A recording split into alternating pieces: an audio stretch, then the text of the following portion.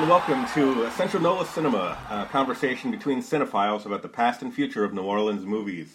My name's Randy Mack, and I'm pleased as punch to have Mr. Jonathan Wood here. John is a veteran independent producer, and John has produced a... Boy, yeah, the coffee has not kicked in. John has produced a significant and impressive number of independent local features and shorts, as well as being a veteran Hollywood South AD department crew member. He comes to us today with The Big Short, Adam McKay's 2015 Oscar-winning... Is it a comedy? The genre of The Big Short is a real interesting bugaboo to pick at. It's a comedy take on one of the most serious events to happen in modern American history, and it's also Oscar bait, and it's also super entertaining and breezy, full of movie stars and quips and super cheeky camera style. It's certainly one of my favorite films of that year. And John actually worked on it. You were the key background PA? Is that the title? On sets, there'll be a handful of PAs, like if you've ever seen the credits. The turkeys you see that say production assistants are usually a mixture of office people or set people. The only key is there's a key set PA. On this one, I was just the background PA. It was the first staff job I ever had. Oh, cool. So you were working for the second, arranging and coordinating background actors, getting them to sets, getting them off the sets, that kind of thing, presenting them for approval. So basically, there's a second, and they're in charge of placing actions, shit like that. The first AD kind of has the final say. The director obviously does, but usually background, unless it's a heavy background scene, just gets left to the first. So what my job is to show up way too goddamn early in the morning with the second AD, sign in shitloads of people, get them dressed, get them taken care of, and then, get them to set wherever that might be for the day.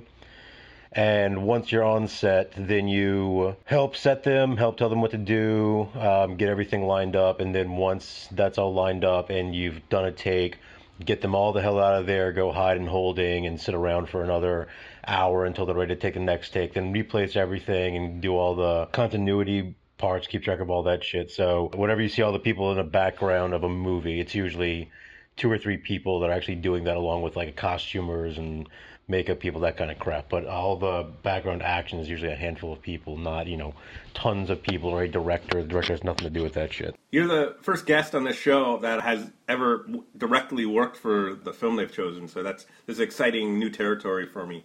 The Big Short is interesting in the context of this show. We've done 8 episodes in the can at the point of this recording, and this is the only one of 2 where New Orleans does not play itself on screen. I think in terms of hiding its actual location of its shoot, it's probably the best job I've seen. I can recognize New Orleans pretty quickly in a Hollywood South production, no matter where it's set or when it's set. But this was a film where if there hadn't been a half dozen friends and colleagues of mine actually working on the film, I would never have guessed it was shot here. So the reason I mention all that is because I'm curious as to how you got the gig coming in as your first time in that capacity.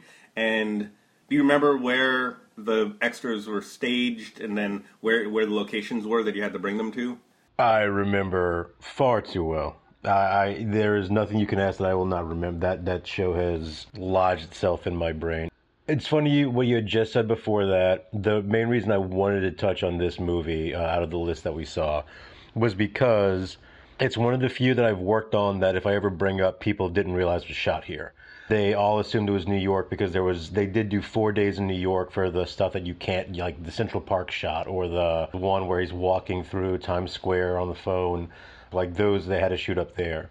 There's like a scene that's supposed to be in Caesar's Palace where the exteriors are obviously Caesar's Palace, but it was at Chateau Country Club and they just redressed it as Caesar's Palace. So there's shit like that where it really did hide itself. To me, it's one of the more influential movies that have come out of here because it was the first technically it was a period piece because it was 2008, but it was the first like non-historical thing. Like 12 Years a Slave obviously won right before it. But Big Short was a completely New York movie. It was about Wall Street, so it's kind of more modern day. It actually hit on a lot of topics that was really interesting, and shows that New Orleans doesn't have to be some old-timey shit. It doesn't have to be Green Book where it's in Hammond to make it 1960s. It doesn't have to be something from the 1800s. It doesn't have to be Interview with a Vampire, JFK, or anything. It can be modern. It can be wherever the hell you want it to be. So that actually, I think, is a huge part of the actual New Orleans movie-making process, is the ability to use it as multiple different places. The Big Short also isn't just in New York. It's Miami at one point in time. It's Las Vegas for a while, and it actually matches all those spots. Also, because it was the first staff job I did, it still remains the, by far, most difficult shoot I've ever done. By far. And that is only because of one person who I will not name on here. Everyone on that show, for the most part, was a total peach, but it was an absolute nightmare 90% of the time. Well, so answering your question about how I got it. I don't know if anybody knows this, but you don't get a job in this industry because of any qualifications. You get a text message, and that's how you get a job. Actors have to audition, that kind of shit. I had to interview. But the way I got it was I had worked with a good friend of mine. Her name was Callie Pomez. Callie is now a second AD on Young Sheldon out in LA. She was the second on the show. And I went to UNO. I had no clue how to do anything as far as getting a job. This one, though, was the first staff gig I did. Terminator, I did 39 of 42 days, but it was not staff. This one I did, and it was usually staff-wise on production assistants. You'll have the key set PA, who is kind of like the second. He's like an underling. He's in charge of the PAs. Usually it is someone in the DGA. There's a couple of key sets that are not. There's usually a base camp PA who deals with everyone back at base, with the actors, getting them ready, all that shit. There's usually a walkie PA. Sorry for the dogs. It's okay. I got two dogs of my own here, but they're old and small and sleeping right now. This guy's older, but he is not small, and he's just the lightning and thunder. Okay, so there's also a walkie PA who's in charge of the walkies for the production. That's their whole job. Obviously, you have them do other things, and then in most shows, the fourth one would be background.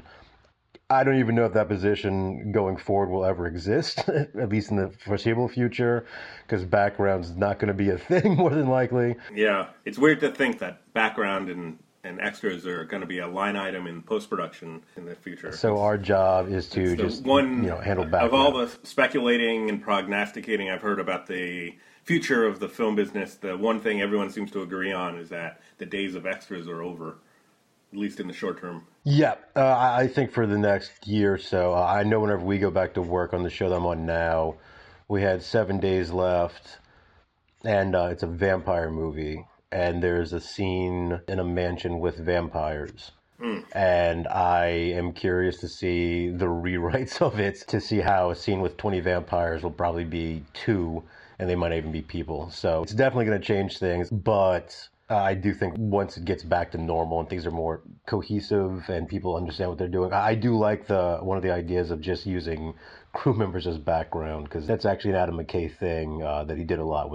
There's a lot of crew members in that movie, and just watching it again, I actually noticed how many there were. That's funny. Yeah, that's because that's a low-budget go-to move. I think almost literally every single crew member of Laundry Day is in Laundry Day at some point. Some of them multiple times. And it's funny because it is a low-budget thing. And there's a lot of things that are happening now that it seems like indie folks are much more prepared for than the people who haven't done an indie show in a long time. So, I mean, we're supposed to get back in the next month. I am very curious as to the differences in how they're doing it. Not just the precautions, but just the way that things are handled. Because, I mean, it's only supposed to be a handful of crew members and shit. I mean, weird. It's going to be weird, but not to be that guy who you don't need 200 people to make a fucking movie, in all honesty. So yeah, that list of PA positions, it made me wonder about, do you know offhand what the budget of The Big Short was?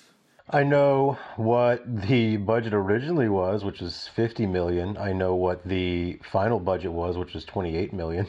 And that goes back to that person that made that show very unpleasant.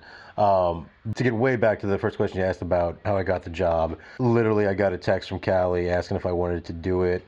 I said, I've never done a staff, I've never done background, because she had said that's what she was thinking of. And then we interviewed with the first and second. I had a hat tan, So I walked in looking like a complete lunatic because I had gotten sunburned. And just played it off, and they apparently found that quite amusing. So, Do you have a photograph of yourself with that hat tan we can post on social media? I haven't one day in the sun on a show and immediately I get a hat tan. Then I just have to keep wearing it to cover it, and it just becomes a whole catch-22 of do I walk outside today looking like an idiot or do I just keep the hat on? So, but they actually like the fact that I brought it up, like, hey, sorry, I look like an idiot right now because of that. So. The first AD was a guy named Matt Revenkoff. The second AD was a woman named Amy Lauritsen. Amy is royalty in the DGA at this point. She's won, like, I think 4 straight DGA awards on different shows. Oh, that's awesome. Yeah, she's a beast. She's absolutely fantastic. Matt is a very good dude. Does being a second, or a background PA count towards membership in the DGA? Yes.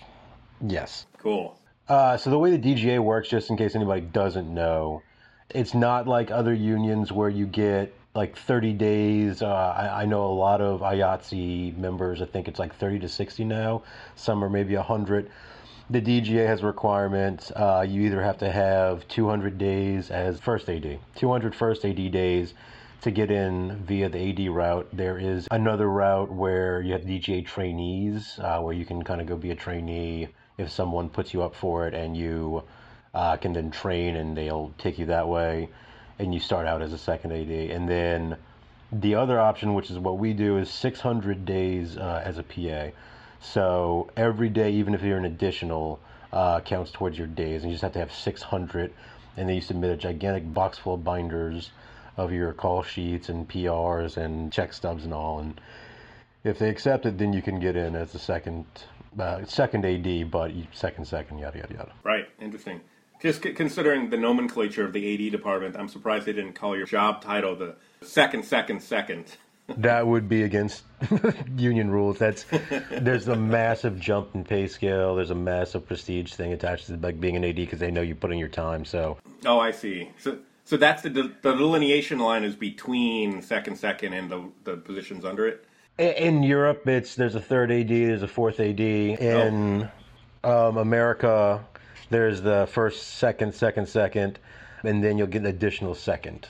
So a lot of times if it's bigger background days or bigger days with cast, you'll have an additional second AD who will usually either be one of the PAs bumping up or another friend of ours coming in for a day or two. On the Purge one day, I think we had 5 additional seconds because there was like 500 background or something. The line is ADs and then PAs, and then it's like never the twain shall meet until you get your days. Gotcha. Or you do an indie show. As a PA, you do an indie show as a fucking AD because most people don't know what ADs do, so it's always handy. No, exactly. That's one of the job titles that is the least descriptive. Because there's a director's assistant, but there's also assistant directors that are totally different. Yeah. So that budget, so it started at 50 and went down to 28. So 28 seems a lot more reasonable to me, just given that it's a lot of people in glass offices yelling at each other. Although you do have a huge above the line because of the quantity and quality of those movie stars. Steve Carell, Ryan Gosling, et cetera, et cetera. Totally. And even the supporting cast, there's a lot of, going back to it, I was like, oh, a lot of these people have really popped in the last few years, especially Rafe Spall, who I keep hearing about, Jeremy Strong. Is that Mark Strong's brother? Oh, I have no clue, but wouldn't be surprised. He's much, much, much shorter if he is. But yeah, all the cats in Steve Carell's little posse, like Hamish is as one of the leads in Legion, and he's fucking amazing. And yeah, Rafe blew up, Jeremy blew up. Karen Gillan is a random throwaway character in that, and she's massive now. John Magaro and Finn Wittrock. Finn actually started to get up there a little bit, and John's done some stuff. So like all of the actors who were smaller roles in there actually wound up blowing up. Shit, even Ryan's assistants. I didn't realize you were on a first name basis with the Goster.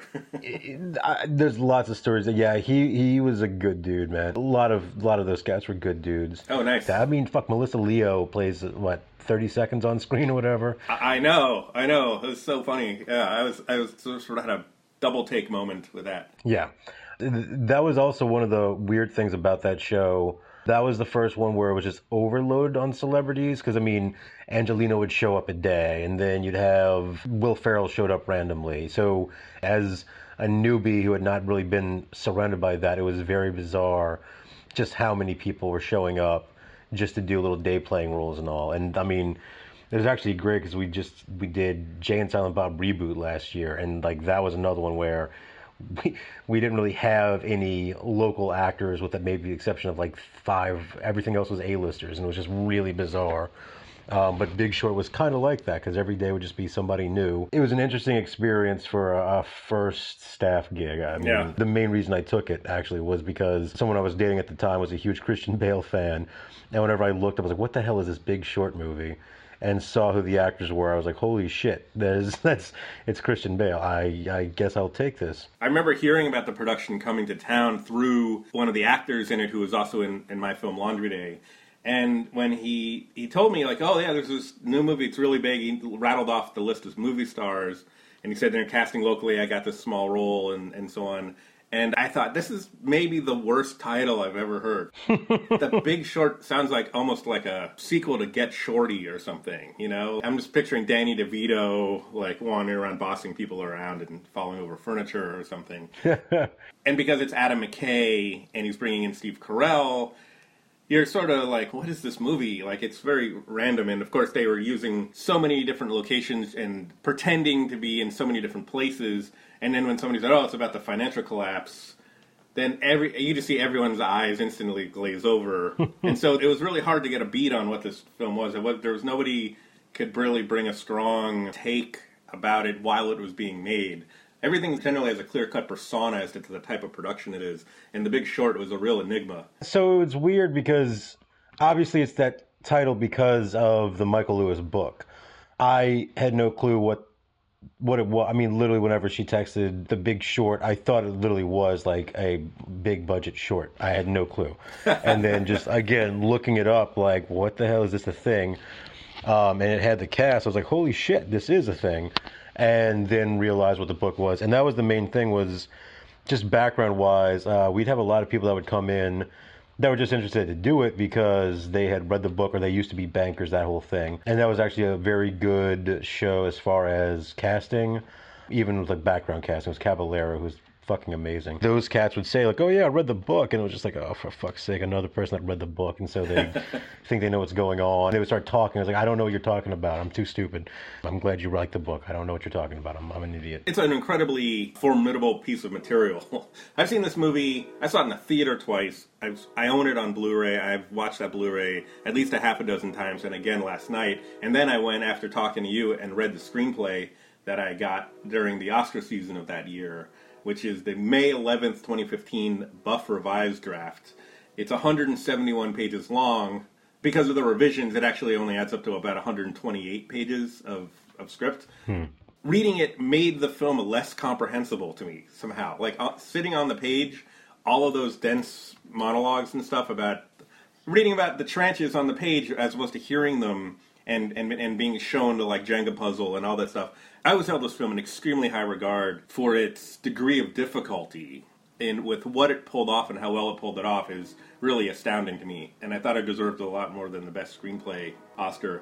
But now that I've actually sat and read the screenplay, it's very easy to imagine the confusion on set regarding what exactly the film's about and what the tone of it is. So that's interesting because I actually understood more on the page than I did with the final product, because the final product is cut to shit, has like random music videos thrown in, like it's something different. It's Natural Born Killers for the financial market.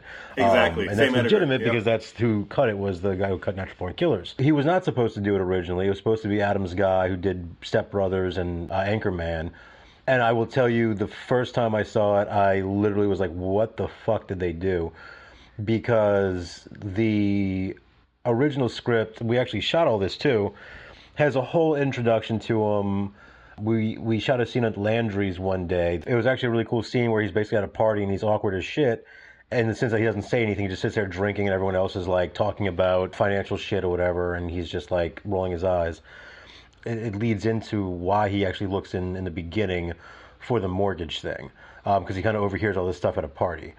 That obviously got cut. He finds out that his son has Asperger's, and he has a conversation with his doctor friend of his on a roof, and realizes that the reason he is the way he is because he doesn't look at like the fact that people are saying, no, this can't happen, no, this can't happen. It just doesn't register to him, and that's why he actually decides to lock out the funds so that nobody can get their money back. There's a lot of scenes like that that actually make much more just story and structural continuity, makes a lot more sense. Yeah, no, I just caught that too when I was reading the script. I was realizing there's a whole arc to his character that's kind of just gone from the movie. Yeah. He makes all these bold choices and then starts to doubt himself as he's taking all the stress home and he's hemorrhaging employees and money and so forth. He has this realization right through his son when his son starts getting reports back from school that he's behaving weirdly, and when they finally diagnose him with Asperger's, and then he starts reading up, and there's a whole almost parallel montage to him reading the mortgages where he's reading the diagnostics on Asperger's and so forth, and sees that it's carried through the father's genes. Right. He realizes that, it's this explains why I'm so different and why everyone's reacting so weird to me my whole life. And empowered by that, or sort of at peace with himself, it removes some of his doubt around the short he took out. And then, therefore, he goes and kind of lays down the law with his clients. And in the movie, that scene with him just laying down the law is treated as mostly a result of a moment of high stress, where instead of feeling like, okay, he's in control of the ship again, in the movie it feels like, oh my god, he's now stuck his neck out yet another, he's gone even further out on the branch that might snap off and drop him. Yeah. It's really different. That was the main thing they cut. There's some other stuff that was cut out, obviously for time, but also just because the way they did it. And then also for actors, because the Margot Robbie in a bath scene, I'm not sure if it's in your Scarlett Johansson version or not, but originally, yes, Waterfall, yeah. And Jay-Z and Beyonce instead of the clown fucking professor and Selena Gomez. Fucking awful day that was. But that was originally Jay-Z and Beyonce, and then Michael Lewis let that slip on a fucking interview, and so they backed out. So there's like a bunch of things that got changed because of just actor availability, because a lot of people did it at rate, Sure, scale. All of those guys did it based upon back-end deals and royalties and shit. So again, 28 million compared to 50, but that again was also because we had 3 vans bringing people around and couldn't get a fucking van to bring. It was a mess, but that's another story. Was that in Harrah's? Yeah. There's a couple of scenes in Harrah's, which was a beast to pull off. I am shocked a lot of times going back that we did that. It was still functioning. Like, there was people 10 feet away gambling. There were people on the machines that you'd had to ask hey, can you step away for 5 minutes while we get this shot? And it's Brad, Finn, and John McGarr walking. And it's this long, little oneer. Yeah, the Vegas thing, yeah. Yeah, and there was people who wouldn't get off the machines, understandably. So we'd just be like, can you sign? And that's one of my jobs, is to get clearances, right? The likeness release. Yeah. And go run up to them and be like, do you mind signing this then? And so you're trying to get somebody who's got a hot streak to sign off their likeness rights or whatever and not even paying attention. So it was weird because it was one of those things. And then it's also like trying to keep those people calm because they're just not paying attention, but then they want to know why Brad Pitt's walking through the middle of their aisle. It was just really bizarre. I'm just picturing an old lady screaming, Brad Pitt is bad luck, keep him away from my machine. A lot of people were pretty good about it. There's another one that Nobu was actually the old masquerade, and we turned it into a sushi restaurant. And that was another one. I don't know what Nobu is. I've never heard of Nobu. I'd never heard of it at the time of this movie, and I still never heard of it outside of this movie's context.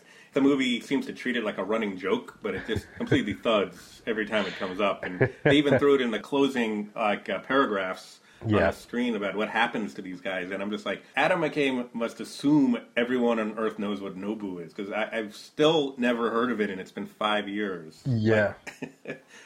Maybe it's just a rich guy thing. I don't know. Yeah, I think I'm just too poor for it because I have no clue what it is either. We shot it there, and Steve Carell walks out, and that was another one where just seemed like the busiest day in the history of Harrah's ever.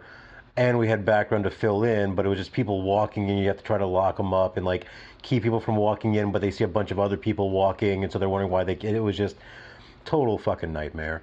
But hey, it pulled off. Reading the script was really interesting to me for a lot of reasons. This was the screenplay that the studio put on their website with an official cover page for the Oscar campaign.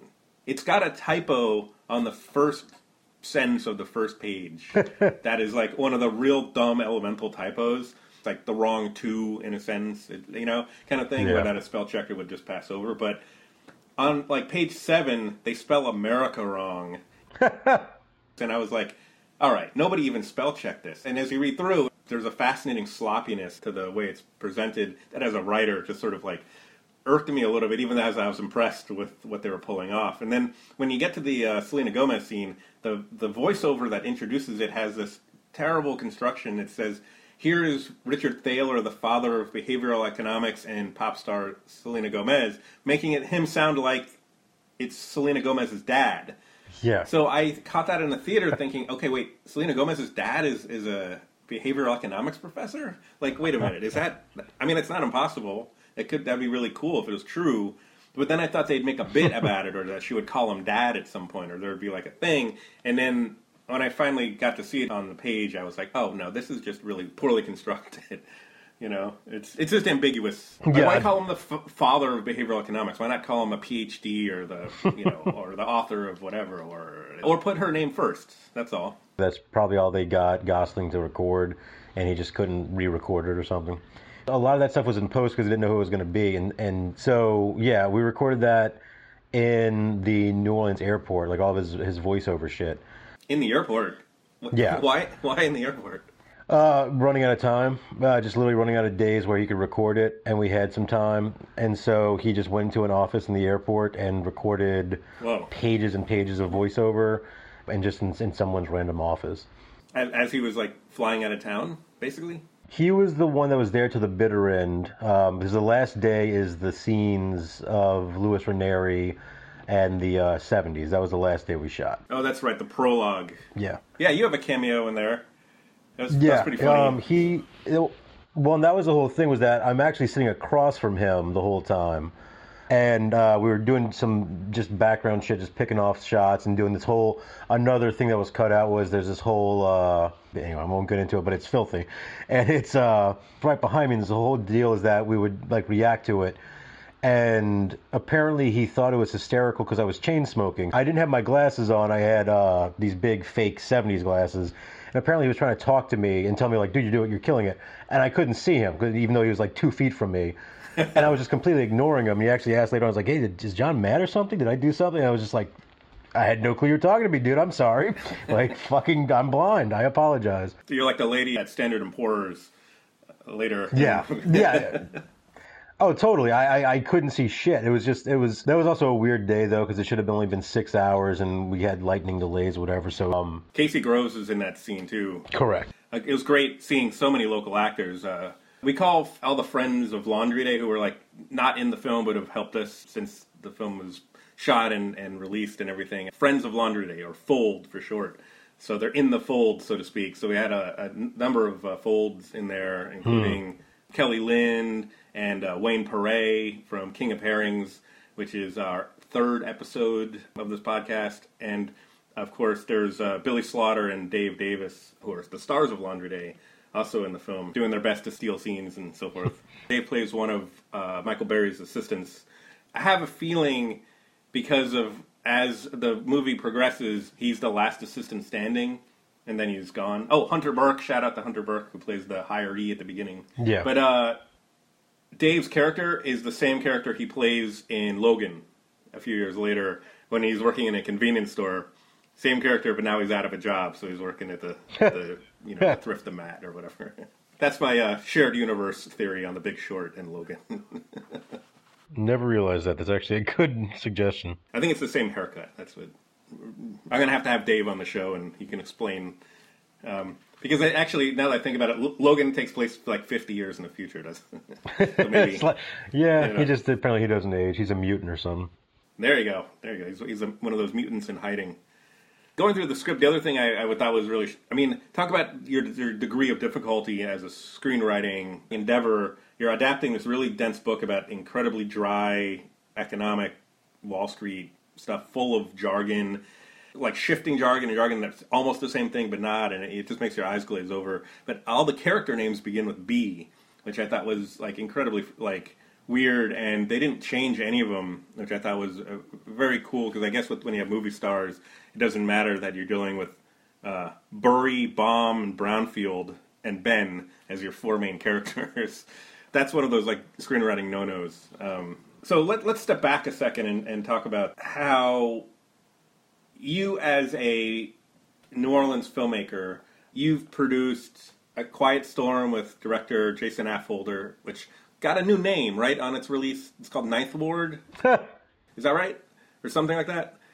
There's actually two names. There's one which is the full version still of Quiet Storm, which is called The Reward.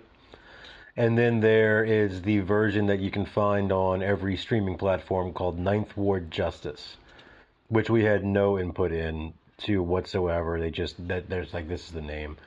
So yeah, yeah. And then it sounds like they edited it? They cut it down? They did. They cut 10 minutes off. Most of it is transitions. The main character playing piano. They cut all the piano playing out to a bizarre degree, because now there's like, you'd start hearing a piano playing in the middle of a scene and then it would just cut to the next thing. Like it's sloppily cut. Yeah, the people who edit movies after the fact without the filmmaker's permission tend not to be very good at it. We'd been fighting over it for a while, but we knew that. We didn't know, I shouldn't say that. We had some offers where we wouldn't have had to, but they didn't take them. It's part of having a sales agent is you don't have autonomy over who you select. And so they went with a different one than we would have. Yeah, they changed the name, they cut it down, yada, yada, yada. So, unfortunate, but... So, I love that film, and it's on my list of New Orleans movies for guests. It's a really genuinely great movie. I was so impressed. It's just not only just solid storytelling, but it uses that limited scope so effectively that it doesn't feel small or homemade at all.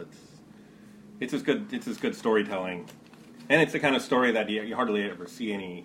I mean, that kind of material, it tends to be the purview of documentaries for the most part, and nice to see solid writing, directing, and all that stuff. So congratulations on A Quiet Storm. You've also produced a number of short films. You've worked with Timecode NOLA. You were instrumental in their film festival. And it seems to me that like the role of Hollywood South in terms of its effect on indigenous production has been changing over the years. How long have you been living in New Orleans? I guess we could start there. I'm native here, so yeah. So you were here for Katrina, yes, and post Katrina and everything. So when you saw the hype about Hollywood South building up, and as it sort of went into the heyday of like 2010, 11, 12, 13, 14, what was your feeling about it, and how has it changed since peak Hollywood South? I rolled my eyes at it. So after Katrina, a lot of stuff went to Shreveport. And worked out of there because down here was impossible to. This is where I'm going to start pissing people off. So Novak offered the thing where they would train you or whatever. They offered it for like, I don't know, a couple of months. And then they started tweaking it so it wouldn't be like PA training or grip training or anything. It would be, you can take a class and then we'll use that as their, like, to try to help you get stuff. So I went in for something that was supposed to be like editing, like an editing workshop, that actually wound up being editing on iMovie instead of fucking Final Cut. And then that was supposed to give me some work, and it just didn't. So like, the only reason I knew how to do anything was because I went to UNO, and even then, I learned a lot. I learned enough at UNO to kind of, help indie-wise, but going from indie to major motion pictures is night and day different. And that's the thing is, I rolled my eyes at the whole Hollywood South movement because we didn't have enough qualified people here. It was as simple as that. Very few of the people who were working were locals. I mean, very, very few. They would bring in a lot of people. We actually got a really shitty reputation because we had such incompetent boobs working. So it was actually really hard to get work. It has changed now. And unfortunately, that little dip in the market, whenever they screwed with the credits, that actually caused a lot of people to leave. And so what we ran into was, around Terminator and Big Short, times like this, it was just packed full of people were competent, who were great ADs, who were great crew members, and they all fled to Georgia or to New Mexico to other places. And then whenever everything started trying to come back, there was nowhere near enough people employee-wise. And so then it became the same thing where then you have like a shitty reputation because there's not enough qualified people here. So, I mean, we have PAs now who are complete bozos, just fucking bozos, that think that they're brilliant because they're it's one of those the pool has been kind of drained. Yeah, and just it's like the gene pool kind of. You know, you start out with strong people training people, and so you have like the generational connection. So like I mentioned Cali Pomez training me and training a bunch of others and a bunch of other ADs now that were great trainers, and then I'm training people and so on and so on. 3 or 4 generations down the line, those people have never worked with the original people who were so fucking solid it wasn't funny. And they haven't even worked with me half the time or the generation below me. They're working with new people. And so we get these kids who come in who think they know everything. And I'm like, dude, I wouldn't hire you if somebody paid me to hire you. Like, it's sad. Yeah. This whole movement has been very bizarre because it does seem to go in waves. And right now, the days of Terminator and so on are over because it's all mostly like the $10 to $20 million movies. And that's fine, but it does cut down on rates, it does cut down on a lot of things. And so when that whole movement was happening, I just kind of rolled my eyes because I didn't recognize a single person anywhere. It was almost impossible to get a job. Then once Katrina happened and people started going in Shreveport, it became even harder. But we just had such a shitty reputation that it still was just kind of up in the air. And it's funny because a lot of firsts, like a person I absolutely adore, his name's Paul Udo.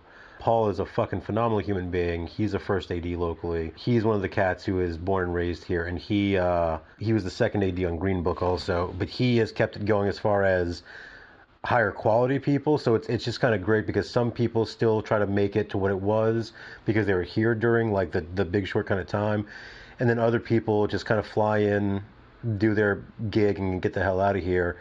And the people who are involved in those a lot of times just aren't learning nearly enough. So the quality has been kind of draining lately, and it sucks because I'm given what's going on right now, fuck only knows what this is going to do to it, and same one. Yeah, when you don't have good crew, you get fewer productions coming to town, which is fewer opportunity to train people.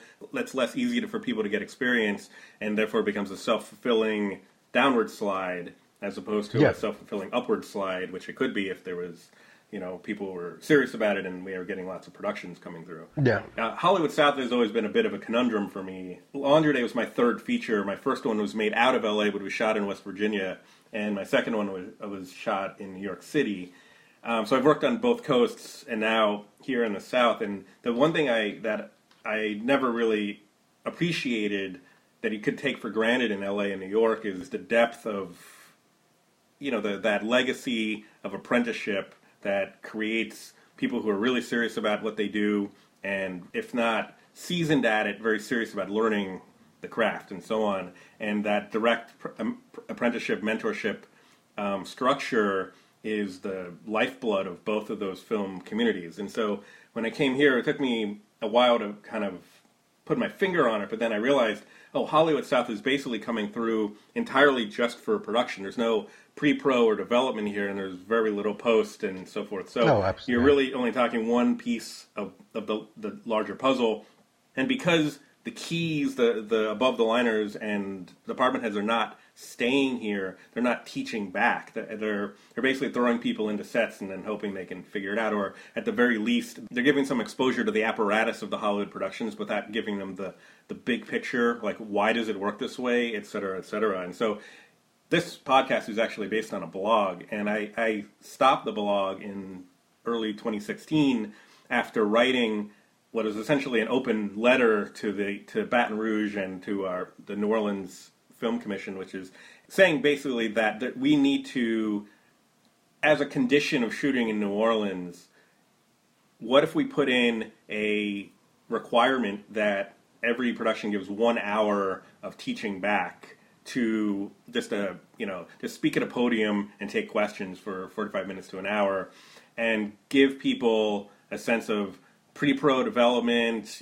post-production, the whole life cycle of a film, so that people can feel engaged and that there can be an educational component too to sort of bring the above the line half of the equation kind of up to par with at the time was a hugely robust crew department. And in putting together Laundry Day, of course, I've said this on a number of occasions that we had our pick of the litter in terms of crew, as long as they could work for super low budget rates. But in terms of producers and above the line and department heads, it was incredibly hard to find anyone with any significant background or experience at all.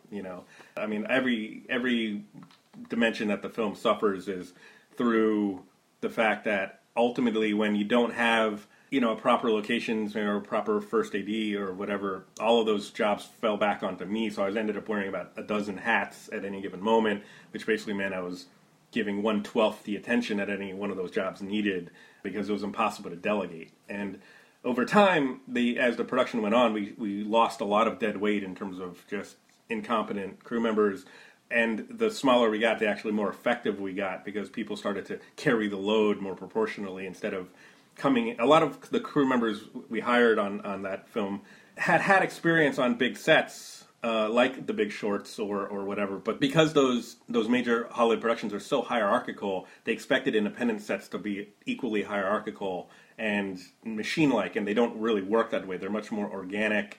So half the crew, I'm dealing with just total inexperience, just like literally they don't even know what the words mean on a set. And then the other half are so used to just being told what to do and being part of a mechanized, set of people, that they don't have the initiative to identify a problem and go fix it themselves, kind of thing, which is kind of what you need people to do on an independent set. And over time, the people who could figure out the mindset and realize, okay, it's my job to anticipate problems. No one else is going to bring this to me. If I don't want to hit a pothole, I'm going to have to look down the road myself, see the pothole and avoid it or fill it in or whatever.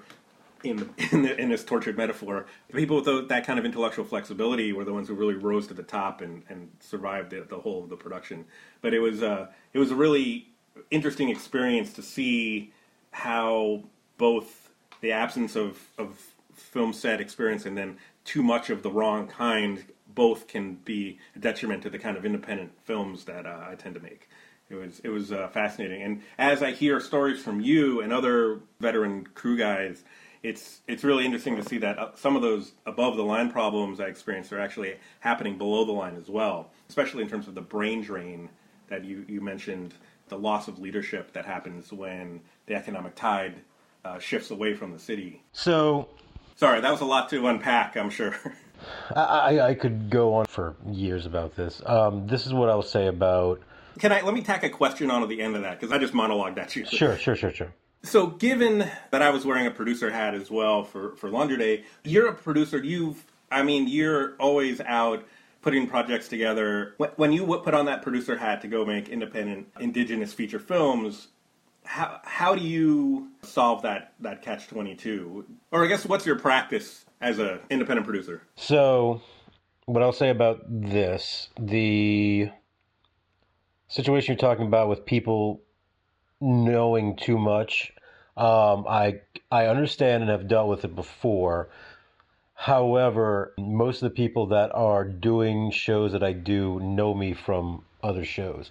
The Big Short, for example, is where I met the woman who did our costuming on Quiet Storm. Her name is Megan Coates, or Bijou Coates. Bijou's blowing up right now. She's fantastic. She's absolutely wonderful. I've heard the name. She was, I can't remember her exact title on The Big Short, but she was basically in the office, and I would see her occasionally on set. She sent a resume out to Craigslist posting or something at Quiet Storm, because at that point in time, we didn't know nearly what we were doing as today. Jason had kind of mentioned that this girl had sent it in, and I was just like, holy shit, I think I know her. So I talked about it, and I used her for that. I used her for Plaquemines. But because she knew who I was, because we directly worked with each other, we had a much better working relationship than, say, someone you get recommended to that's, a production designer or something. that you've never worked with, because then they'll pull that whole, like, this isn't how it's done, that kind of bullshit. The second thing is you run into a lot with people who are gung-ho union, who don't really like non-union shows. They just kind of look down upon everything like, this is not how it's done, yada, yada, yada. I completely understand where they're coming from working on shows, but I think there's a little bit lost as to where a lot of indie people came from, in that, like, Kevin Smith started with fucking Clerks, which was a handful of people just in a convenience store. And then you go to Jay and Silent Bob Reboot, and there's hundreds of people, and he's stoned and still treating it like it's a fucking handful of his friends doing it. Right. Was that refreshing or maddening? So that, we called that one either the hardest easy film we've ever done or the easiest hard film we've ever done. Because that movie was exclusively difficult for just time. Like, it wasn't hard. It was just Kevin would be 4 hours late because he was stoned and rewrote the script. Like, it was just that kind of thing. And it was great. And it was just also frustrating because you would sit around for hours doing nothing. And it was one of those things where you're just like, you're taught, like, you have to look busy and shit. It's like, I can't look busy right now. Like, what do you want me to do? Like, pretend like there's no fucking background. There's no actors. They're all back at base. Like, I may as well just have a cigarette in the middle of this fucking house right now because there's nothing to do. And I mean, I remember our first on that show was always losing his mind because he would look outside and, like, the key grip would be smoking a pipe outside, and the AC would have his feet up at the pool. Like, it was just one of those things where it's like, we can't do anything about it. We'd have days that we're supposed to have like a pipe like Mark Twain. Yeah, just smoking a pipe. Just yeah, because why the hell not? There's nothing else to do.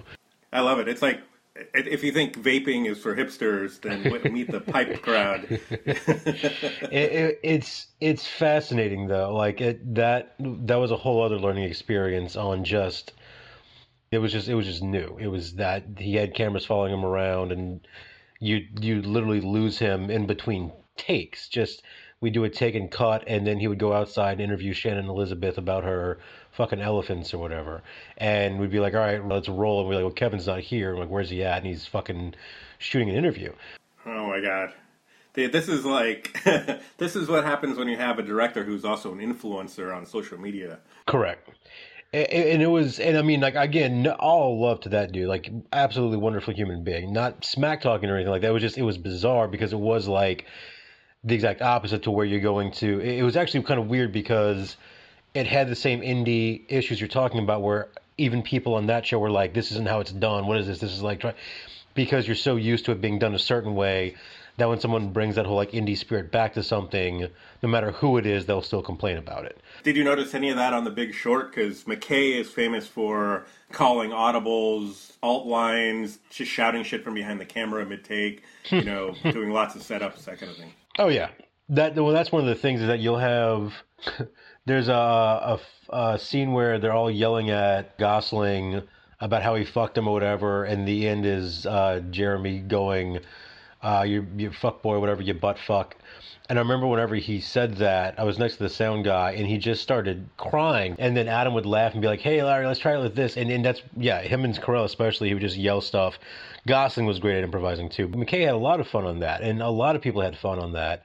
That show, again, it was difficult for one reason and one reason only. I'll give you a perfect example. I think this ties into what we're talking about with above the line, shit like that. If you don't know what you're doing above the line or even below the line, you fuck up entire productions no matter what your responsibility is. If you are a base camp PA and you fuck up actors getting somewhere, then you're causing delays and yada yada. Like, you can, even a PA can fuck up an entire show if they don't know what they're doing. Right, the domino effect. Yeah, when an above the line person or just a department head is botching something, it's a whole other story. And so one certain person, we had 3 vans that entire show, and you were asking kind of earlier before this if I remembered where background holding was. I remember, yes, it is now a Starbucks. It was right next to the Hotel Intercontinental. We used that one. I'm trying to remember if it was 601 or 901 Poitras. We used that a lot. 901 is the La Pavillon Hotel. Okay, so this might have been like 601 then. It was Yeah, it I know was exactly what you're talking about. It's where there's an Iberia Bank and it's across from One Shell Plaza. Yes. So before that became a Starbucks and restaurant and all, it was just an empty fucking spot. And so that was where we had catering a lot. We'd have a food truck parked right there. And then we'd have sets a couple miles away. We had moves almost every day, and we'd have not easy moves. It'd be like from one part of the CBD to another part at 5 p.m. or some shit. And there was a day where we had two moves, and the costume designer and costumes wanted to do background changing at the office, which is 400 Poydras. So I'm the only person. I don't have any additionals. I get there. I had, I think, 8 people, 10 people for the first scene. We check them in, bring them to the office. We walk that way because we don't have enough vans. There's only 3. Taking people from background parking and crew parking to the set. It's all over the fucking place. So we walk down to the office, we go up, we change them. I get a van that you have to wait for because there's only so many you can get. You finally get a van, they take them down to the end of Poydras, so I'm getting calls. My boss is wondering where people are. It gets down there. I don't go with them because I have to go back to Poydras, the other place, to pick up the next group of background and then walk them back to the office to get them changed. And then sit with them waiting for the first scene to be done for them to move. And then at one point in time, I was calling background on their phone because they were at background holding and telling them to walk down a couple of blocks to go to the office on the 4th floor and get checked in right there, and they'll change you. And then I'll meet them. Like, I had to do it over the phone because we didn't have enough fucking vans. We didn't have enough people because it was just too cheap.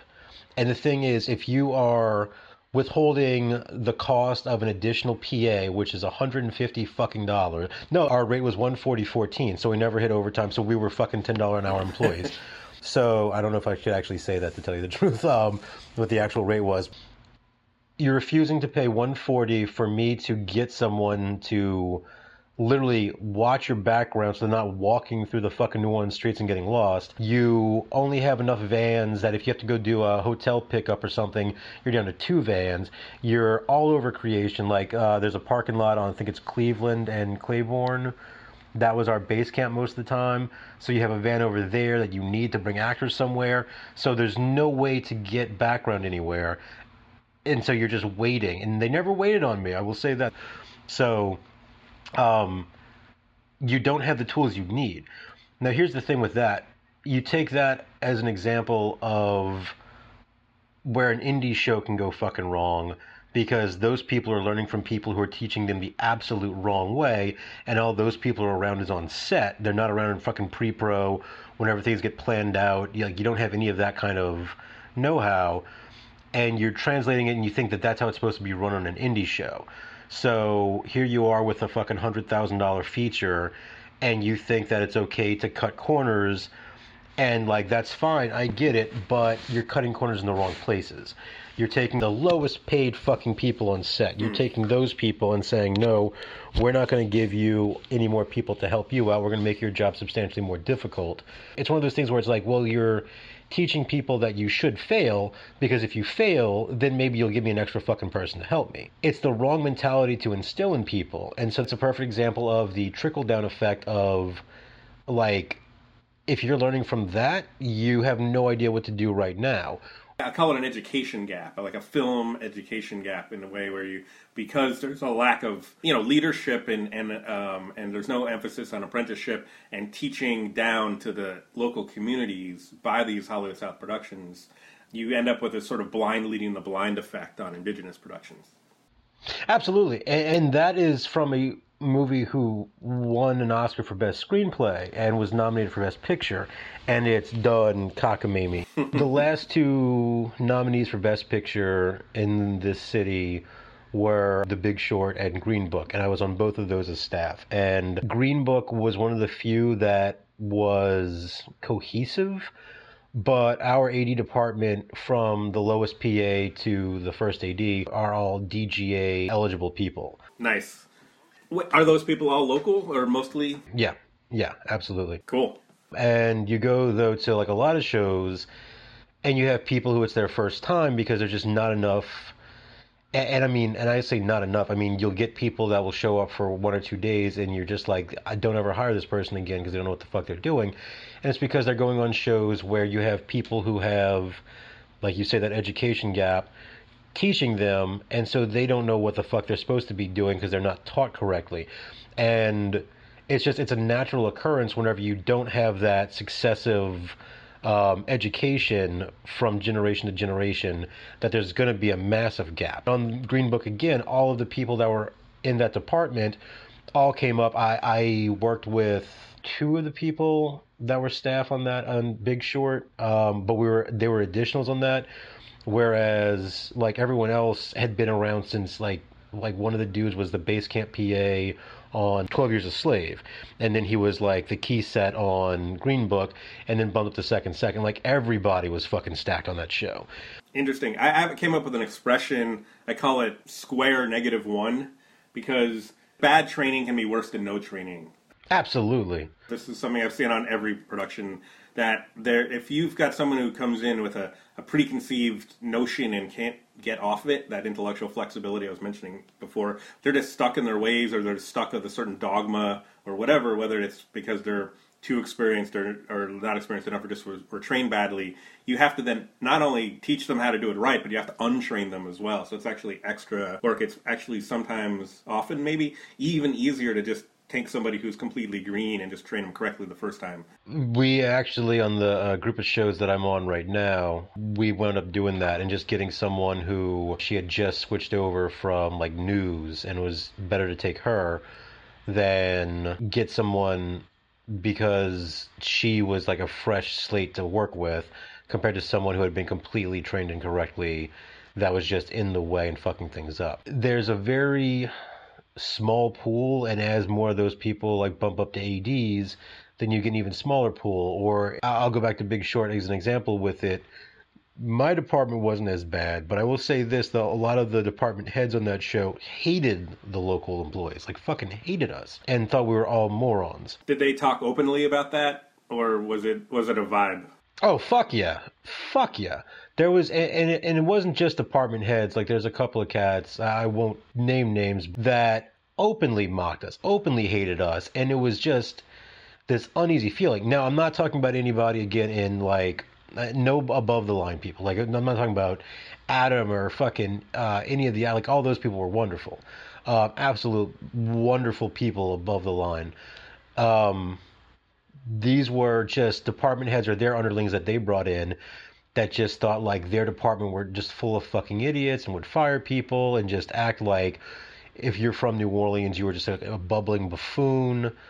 It was a lot of like, not us versus them, but we all kind of, it was one of those things where you would just kind of huddle together and just be like, well, I guess we're not welcome with these people. And it was very awkward. It used to be a lot more like that. I mean, but I also go back to the good old days where as a fucking PA, you didn't know if you were going to get to eat or not daily, because if they ran out of food, you just didn't get to eat. Like, it's fascinating now to see how a lot of people work on shows, and I'm just like, man, you wouldn't have been able to hack it back in the day, and I that's a good thing. I'm not trying to say like I miss those days, but I mean, I really remember some shows just being like, oh, okay, well, I guess they ran out of food, we're not going to get to eat today. Holy crap. Now, that's shocking to hear. I mean, you're talking big Hollywood productions that ran out of food? Jesus. Fuck yeah, absolutely. You would be, because as a PA, the whole thing is you let everyone eat and then you get the end of the line. And you're non-union, so if they don't have shit, then tough shit. You don't matter. And also, production you use to springboard into other ones. There's a girl who's working as a graphic designer right now who just started as a PA.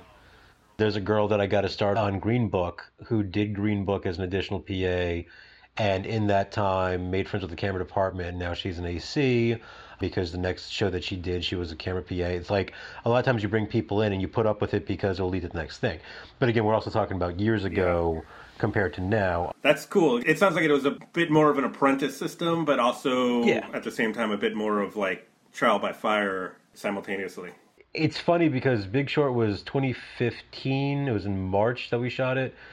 And it's like a different world from that to now, because there's a lot of shit then that, like, I don't know that you could do anymore. I think a lot of people would just complain a lot more. I mean, fucking hell. I mean, that's the same thing. I don't want to talk too much because I don't want to. No, yeah, no worries, no worries. I don't want to get you on the spot, or so to speak. So you mentioned in passing that Green Book was a smoother production, and I was wondering if that has anything to do with the fact that Big Short was Adam McKay's fourth film, but Peter Farrelly's like 15th. Is there something to that, or was it just about the people? Not at all. Directors, I will say this, and I'm sure a lot of people will throw their fucking hands up. And this actually goes back to what you'd asked before that never really answered, as far as like local stuff, as far as saying people above the line. Here's the deal: above the line people ruin everything or make things acceptable. Directors have the utmost minimal input into fucking anything when it comes to like the way sets are run. They're focused on the actors and that shit, and the way it looks and that kind of crap. Them and the DP do their thing. As far as production goes, I think that locally there are so many incompetent above the line people that, like you said before, need to be retrained to a degree. And I say this not trying to be negative, but I don't know how many people locally have actually delivered anything as far as like the delivery that you have to send in paperwork wise and document wise whenever you're delivering shit. I just did a show called Cleo Speaks, and like it's like clockwork now whenever you're delivering in post how to do stuff. Whereas the first time I was doing it, I was like, whoa, I'm looking at all the stuff we have to deliver, and it's intimidating. Same thing as delivering a show for distribution. I was going to ask, when you say delivery can mean from production to post, or it can mean from, the final post-production to distributor? Post to distributor is what I'm talking about in this one. For example, with this one, you'll have like the legal binder, the production binder, and then like the main hard drive that you have to deliver to the network. And the list of things that you don't think about doing whenever you're actually shooting a movie. On Quiet Storm, we didn't even fucking think about that. We were just trying to get the movie made. Yeah, same on Laundry Day, yeah. We have like 5 production photos, maybe. Right. And most of those are from a fucking cell phone because it's just something you take on the fly. Like, it just didn't strike me. The second that I learned it, though, Plaquemines, we had a fucking still photographer because it's one of those things that on the indie level you don't think about, and it's like, oh, we don't need photos because why are you getting photos? It's for marketing. But it's not for marketing. It's so that whenever you deliver it, you have those things. Like whenever we delivered Plaquemines to HBO, we fucking had everything, and that was because of dealing with stuff before that. Quiet Storm, I was actually really good about getting paperwork because of shit like Big Short, where you knew, like, if you were shooting in somewhere where there's a lot of people on bikes just driving by, I better have every fucking NDA and every goddamn likeness release that I needed to get people to sign off on this shit right now. And then stuff that I wouldn't even thought of. Plaquemines, there was a picture in the back of a shot that I thought it was under a blanket agreement with the prop house, but it wasn't actually that prop house. It was a different prop house, and so I had to go track them down, like at the end of it. It was just shit like that. But the thing is, knowing that and knowing what you're going to need to do about that, you wind up putting a lot of that in the front whenever you're doing prep and you're thinking about all these things. The thing that I see a lot of now that worries me, and this was a perfect example with this show, was that there were so many things that you're like, what the fuck are you, like, you can't do this. Be it like changing agreements in the middle of an agreement or whatever, or tweaking thing. Like, it was always something. Like, I don't know if we're going to have a freaking holding today because this wasn't, or somebody changed their mind on this or some shit like that. But to your question, no, it was not like a director kind of thing. This was an above the line kind of deal. And it wasn't even above the line because above the line was Jeremy Reinert, great dude, Dee Gardner, who was there for a fucking handful of days, and Brad Pitt, same thing. Like, Plan B, Jeremy was the main guy that was there. And Jeremy was great. I actually liked him a lot. But the other person that I won't name was the fucking culprit of a lot of these things. Whereas Green Book, the person in the same position, there was actually 2 of them, fucking phenomenal. Actually, I'm working with one of them right now on these Amazon flicks. They're wonderful. Absolutely fucking wonderful. If you went to them and said, like, we need this, they understood it. Whereas on Big Short, it'd be like, no, can't do it. And it was just like, what the fuck are you talking about? You agreed to do this already. Like, we can't say no now. So that was a fucking learning experience, and one of those ones where I actually use a lot of them to this day, and I also use a lot of people that I met from there to this day on indie shows, because going back to your thing about people not getting it, there was a lot of people on Big Short and other shows that you just have to know who would get independent films and not complain about the things you're saying. And the other thing is that also whenever you see that starting out, yeah, nip it in the bud immediately, because it's not going to change. Right. Like, those people are going to want to be on the fucking main shows or the major gigs. They should go do that, because it's like, I get it, dude. If you want what the fuck are we doing and like flying by the seat of your pants, don't get anywhere near a fucking indie show, because you don't fucking know what's going to happen day to day half the time, no matter how hard you try. That's such a great point. I'll give you a quick story from my first movie. And I told you we set it up in LA and we shot in Huntington, West Virginia in the middle of February. So we're talking, everyone's 2,000 miles from home in freezing conditions, snowing all the time. It's like, this was like $100,000 production basically back in 2002. And the guy who came in as first AD, he'd been working his way up through the AD department. He got a waiver from the DGA, and he had just come off of Jurassic Park 3. And we thought, cool, we'll have some leadership at the top who can really train the rest of us greenhorns. And what ended up happening is that he had such massive cognitive dissonance with the low budget nature of the production that he kind of lost his mind. And and after 8 days of shooting, he had like a complete nervous breakdown. He trashed his hotel room, snuck out in the middle of the night, stole a rental car from our company cars, drove it to the airport, took a golf club, beat the shit out of the car in front of the terminal, and then went in and booked a ticket back to LA. And this was, like I said, February of 2002, so we're talking 6 months after 9/11. So they caught him on camera beating the shit out of his car and then abandoning the car in front of the terminal, like the green loaders for loading and unloading section of the airport. So it created like a TSA, like national security situation where they had to inspect the car for bombs. Right. And of course they traced it back to the rental car company who traced it back to us. So of course we got woken up the next morning with like police and TSA and Homeland Security in the lobby of the hotel, like looking to interrogate the producers for suspected terrorist activity or whatever. It was just a classic case of the wrong man on the wrong show. Oh, absolutely. And I will say again that a lot of people in production, especially locally, a lot of them came from being PAs and working their way up, so they get it. They're not complete pricks when it comes to like what you're talking about.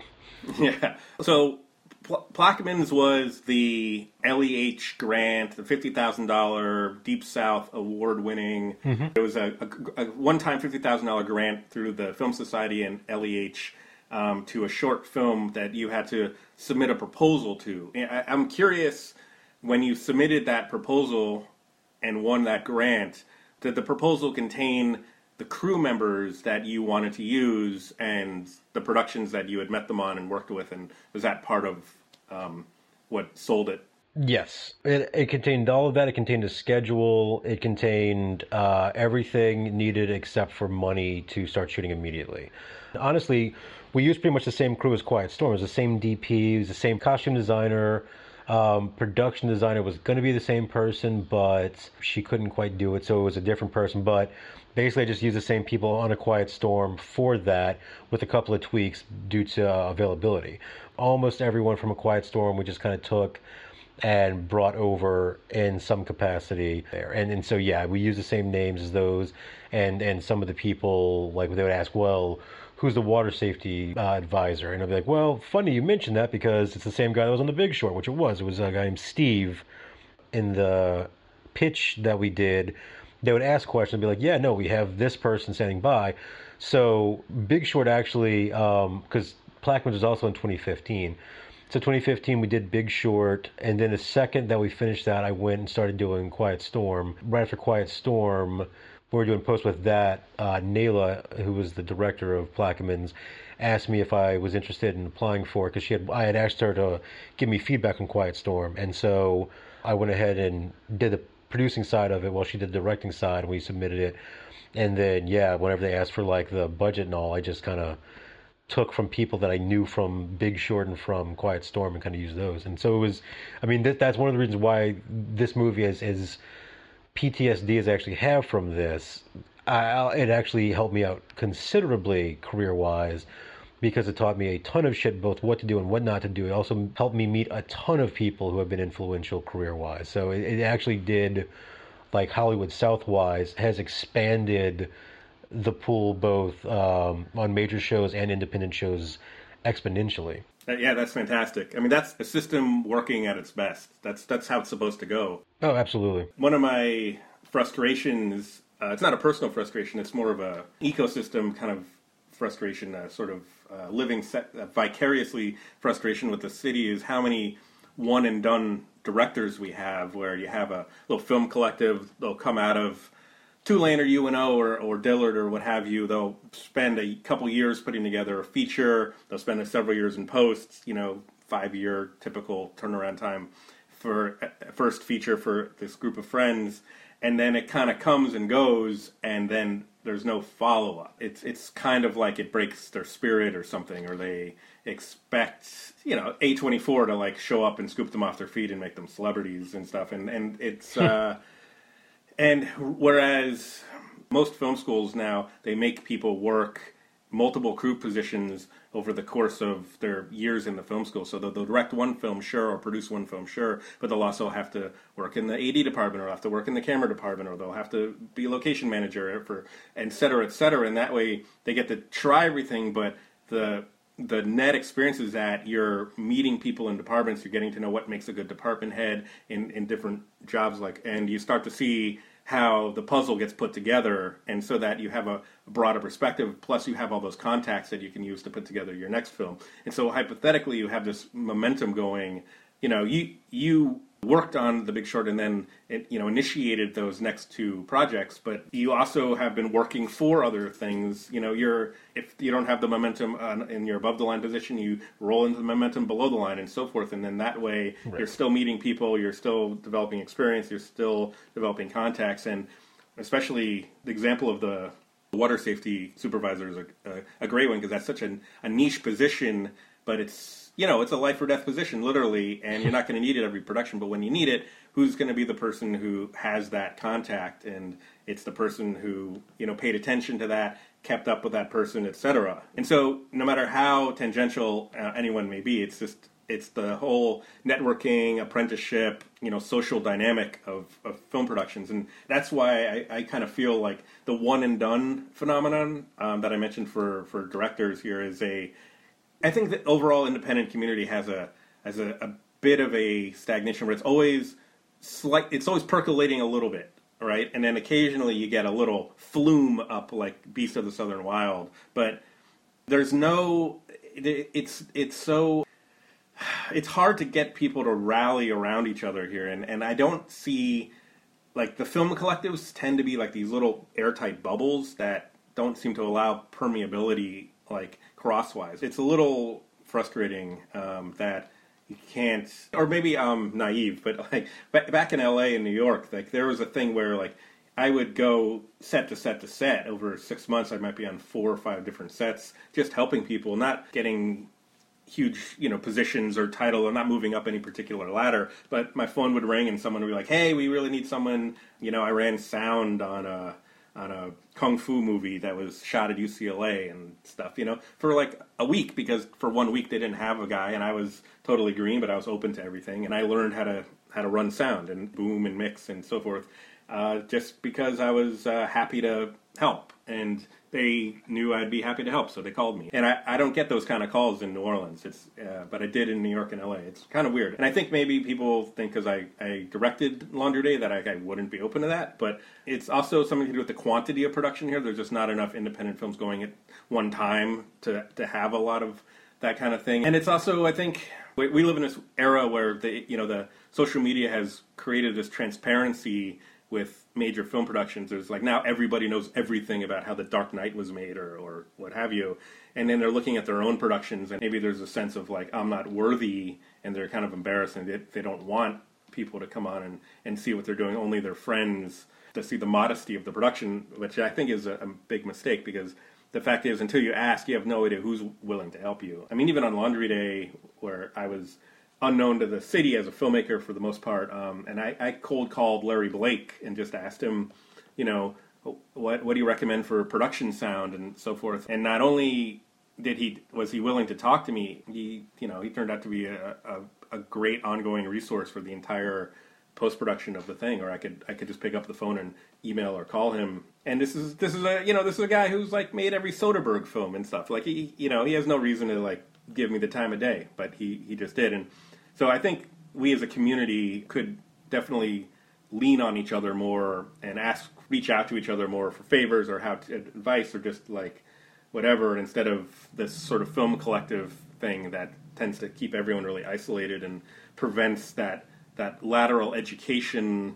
And I mean, just talking to you, I always learn so much about the inner workings of crews and things. And I feel like I want these conversations. It's one of the reasons I started this podcast, is for the educational value of slowly picking the brains of everyone I know in the film community and learning every single time. It's without fail. I always learn from this, and I wish people would take the initiative and reach out. Part of the reason I put together that list you alluded to at the top of the show, it's got 100-something films on it, but I made sure to try to get every major New Orleans feature done in the last 15 years onto that list, because those directors they've either moved into like documentary film, like Zach Manuel, who shot Live Evil back in the day. But Live Evil still is, it's a good film unto itself, but it's a wonderful template for low budget, high concept independent filmmaking. And even though Zach's now an acclaimed documentary guy, I'm sure he would still have a lot to share and a lot of wisdom to impart from having gone through the gauntlet of an entire feature film production, and so on and so on. So even if, I don't know, it's easy to talk yourself out of things, but my advice to filmmakers out there is like reach out to people. Reach out to me. My emails are online and everything. Reach out to John. Reach out to everybody. Anyone. Just look up independent, like New Orleans independent features. Google that list. Most of those filmmakers, their information is going to be out there somewhere, and people are going to be happy to talk to you. You'd be surprised. So that's my advice. John, do you have any advice for people? You come at the puzzle from so many angles. If you were to talk to an average 20-something, cinephile who wants to make, the next Panic in the Streets or something for New Orleans, what would your advice be? Okay, I actually can use a decent example of this. So Jason did Quiet Storm. Jason Apple, like you said. I met Jason through a professor at UNO who also was one of the creators of Timecode NOLA, Aaron Russian. Aaron's a good dude that asked me if I could help out on one of Jason's shorts, a thing called Spare Change. And so showed up at Spare Change, helped out. The next thing he did was Quiet Storm. Aaron actually asked me randomly, because I was doing Big Short and all, about, what do you think of this? Read the script. And the first thing it made me think about reading the script was how fucking expensive this was going to be. And I wrote Jason, Aaron, I was like, hey, here's what I will tell you. Did Terminator, and you have a fucking Terminator style scene here of like running through the streets with a like gun battle, and you're talking about hundreds of thousands of dollars to lock down these streets and have fucking like car chases and rounds being fired and yada yada yada. That's like $100,000 scene right off the bat. That's not going to work. So Jason was one of the first people that I had ever met that actually took the advice of some random fucking kid and rewrote the script to where it's now more like you see in the actual film in the opening scene, where it kind of cuts to black. That is obviously a low budget ass thing to do, but it's also something that allows that to get made. Jason will tell you a similar story of when he was trying to get that made. He sent it to a producer, I forget her name, but it was his first choice because he had gotten told by somebody, oh, you should reach out to this person.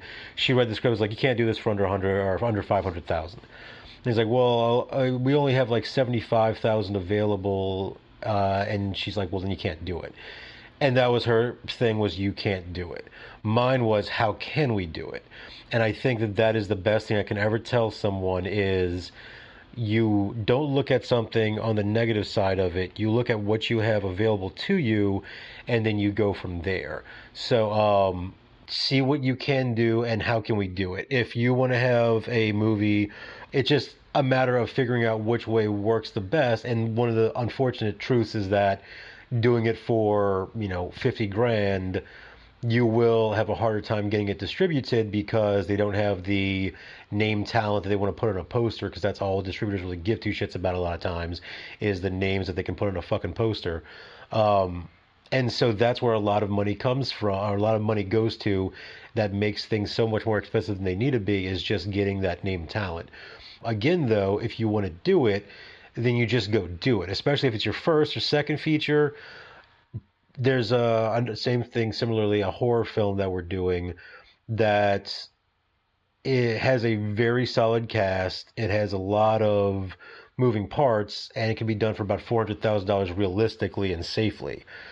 That's not an unheard of amount, but it's easier to get $6 million than it is to get $400,000 a lot of times.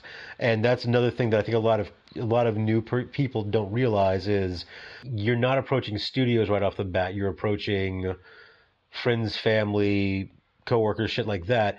So those people need to understand, if you're doing something smaller, that it's going to be a smaller level, like going to an investor. And the thing is, I refuse to lie, which is probably a shortcoming of mine, and tell them that they're going to make millions of bucks on it. And I was honest, like the minimal you get out of this is a finished movie. The best you'll get out of it might be a lot more, but I can't guarantee you're going to fucking make your money back, because it's just the truth. You're more than likely going to lose that money, but you'll have a fucking film that could be something that people watch and love and whatever, or it could be a complete failure. And not lying to people, I think, is also one of the best things I can tell people. It might also be the worst advice I can give someone.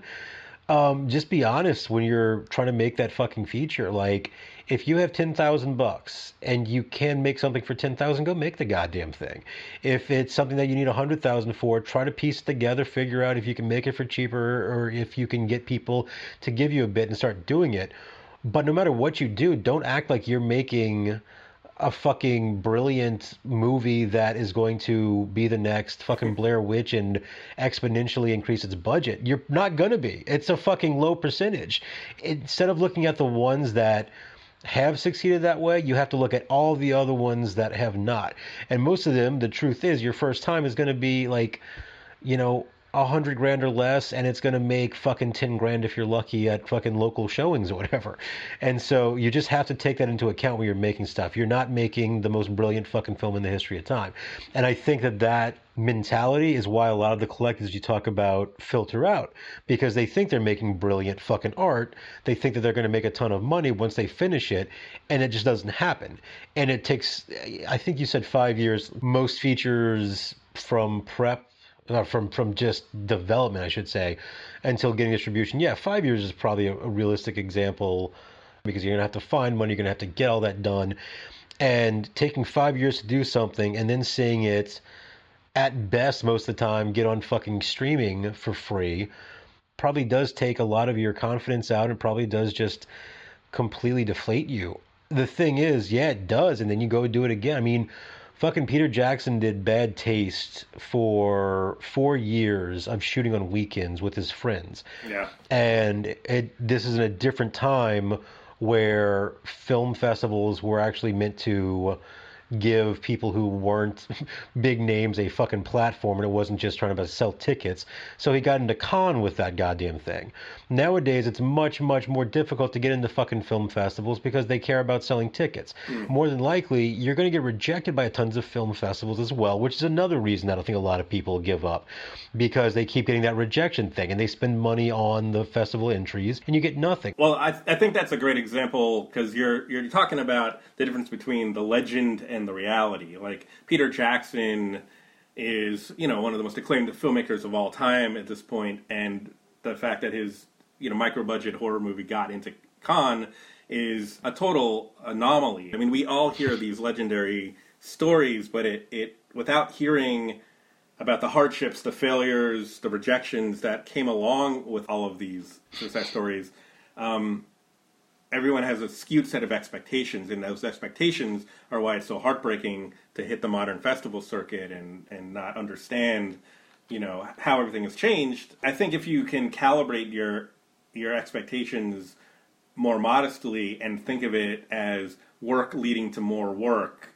as opposed to work leading to the red carpet and fame and glory, then you're in a much better place to savor the successes and develop a body of work than just crashing on heartbreak because you expect to be discovered as the next J.C. Chandor or what have you. Anyway, so yeah, I think that's great advice, and we got to wrap up. But let me give you one last quick thing about that. Just as far as the festival circuit you're talking about, another thing that is very important, we just did a horror short that we got rejected left and right on. The Way Station? Way Station, yes, sir. Left and right, everything, just rejecting us. I showed it to the same person he has mentioned before, Paul Udo, who's a local dude. He gave us a suggestion for a pickup shot that we went and did, and just putting that in and tweaking the scene that preceded or the shot that preceded it has now gotten us into every festival just about that we've applied to. So it's one fucking shot is the difference between it. So that's the other thing, is that look at what you're doing, and if it's not great, show it to more people. Don't just hide in your fucking collectives and think that you have some great thing, and if things aren't going right, there might be something that somebody watches and gives you one piece of advice that changes everything for you. And I can't stress that enough. Get out of your comfort zone and go show people that might tell you what you don't want to hear. But that will be the difference a lot of times between getting into the festivals you want and just completely wasting your money. Awesome. No, that's dead on. Especially if you have a short film, there's no excuse not to share it. Absolutely. I'm not talking about throwing it up on YouTube. I'm talking about slipping it to professionals in your network who can give you honest feedback, especially in the festival circuit when your stuff like premiere status still helps. Right.